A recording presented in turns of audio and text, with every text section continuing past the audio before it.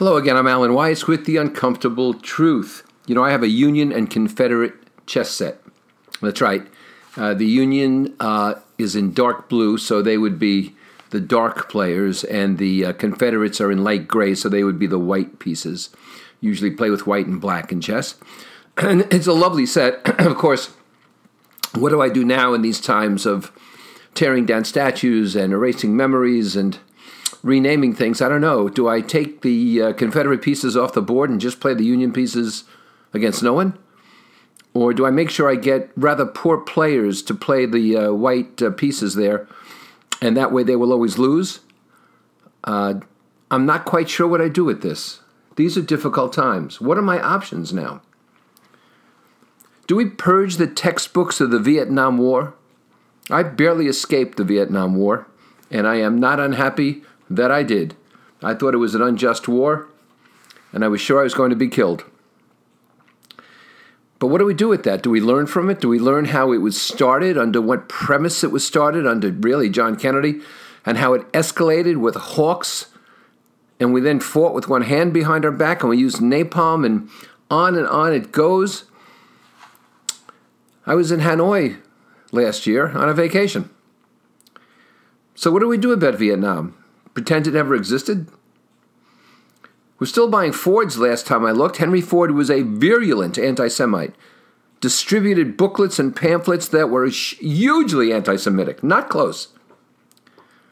Both Lindbergh and the Duke of Windsor, who the former king before he abdicated for Wallace Simpson, both the Duke of Windsor and Lindbergh were heavy Nazi sympathizers. They just didn't want to stay out of the war. They both met Hitler and were Nazi sympathizers. So, by the way, should we stop listening to Richard Strauss, the great German composer, who was also a virulently anti-Semitic, pro-Nazi kind of guy? Should we rename Lindbergh Airport? I think it's in St. Louis someplace. Take the old spirit of St. Louis out of the Smithsonian or wherever it's hanging? You know, Aristotle favored slavery. The Greeks had slaves. Some could become citizens, some not. Aristotle, of course, over, 3,000 years maybe, has donated wisdom to us, along with his acolytes. What do we do with these people?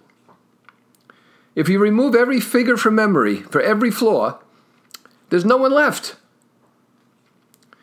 We have people pulling down statues of George Washington who can't spell George Washington. We have people pulling down statues of Washington, the war hero, the brave leader of people in war, who themselves have never served in the military but are adept at playing war games on Xbox. Grant shook Lee's hand at Appomattox, gave humanitarian peace terms, which Lincoln endorsed, and everyone went back to civilian life. Lee went on to become president of a university. Was that a bad precedent? Should Lee have been shot, or jailed, or tortured? By the way, for those of you who didn't get history in school, which is a growing number of people, the Democrats throughout the Civil War favored settling with the Confederates. They wanted two countries, and they were happy to have slavery completely available and legal to continue in the southern states. McClellan, a Union general, ran against Lincoln on that basis in his second term. Thankfully, Vicksburg and Gettysburg came along. Why should we allow the Democratic Party to exist today? They were anti-abolitionists during the war. They were in favor of slavery. They wanted to settle. They were primarily the carpetbaggers of the postbellum South. Why should we listen to them today? Isn't the party doomed? Or have they changed? Do people change? You know, we want to do away with VJ Day here, which is Victory in Japan Day. It's now called Victory Day. Rhode Island is one of the last states, maybe the last, to celebrate Victory in Japan Day. There used to be a Victory in Europe Day and a Victory in Japan Day, where we celebrated the end of the war and being victorious. And of course, we're now at peace with those past enemies, and they are great allies of us, Japan and Germany and so on. Why can't we do the same with our internal past enemies? You know, as a Democratic president, FDR, who interred Japanese Americans in prison camps. There's that party again. This isn't a partisan broadcast.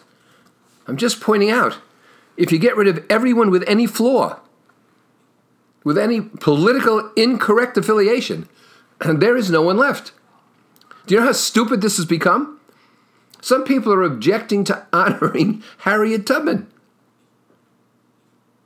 She helped slaves through the Underground Railway to escape the South. But the claim is she didn't set them free enough. They had to work for wages for people in the North. A black newscaster was rejected by two black colleague newscasters to work on a documentary because the rejected black newscaster was deemed not black enough.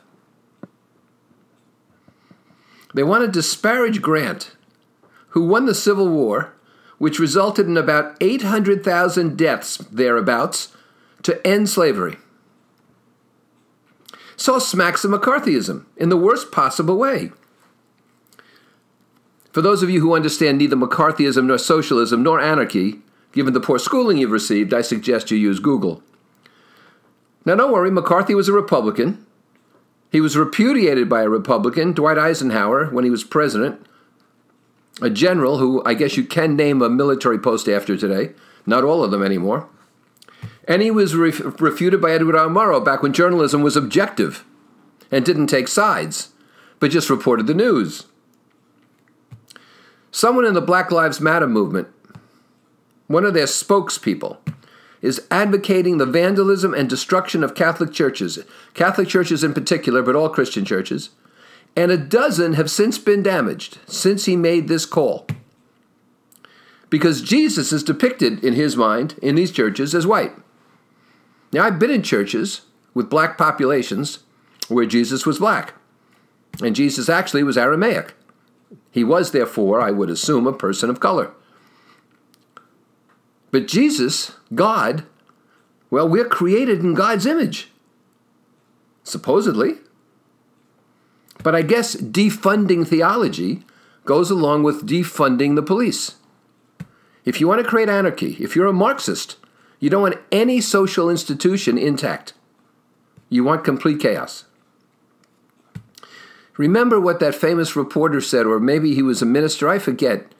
But in Nazi Germany, he said they came for the Jews, and I wasn't worried because I wasn't a Jew. And they came for the socialists, and I wasn't worried because I wasn't a socialist. They came for the homosexuals, but I wasn't worried because I wasn't a homosexual. But then they came for me, and there was no one left to protect me. That was Nazism. What happens if there's no one left to protect us from tyrants? To protect us from the self-imposed, the self-exalted, narcissistic moralists? Looting, arson, throwing projectiles, property damage are not protected by the Constitution. Peaceful protest certainly is.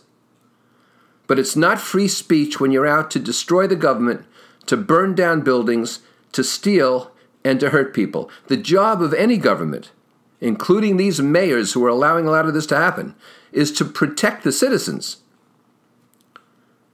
This is free speech, what I'm engaged in here. There's a big difference, and that's the uncomfortable truth.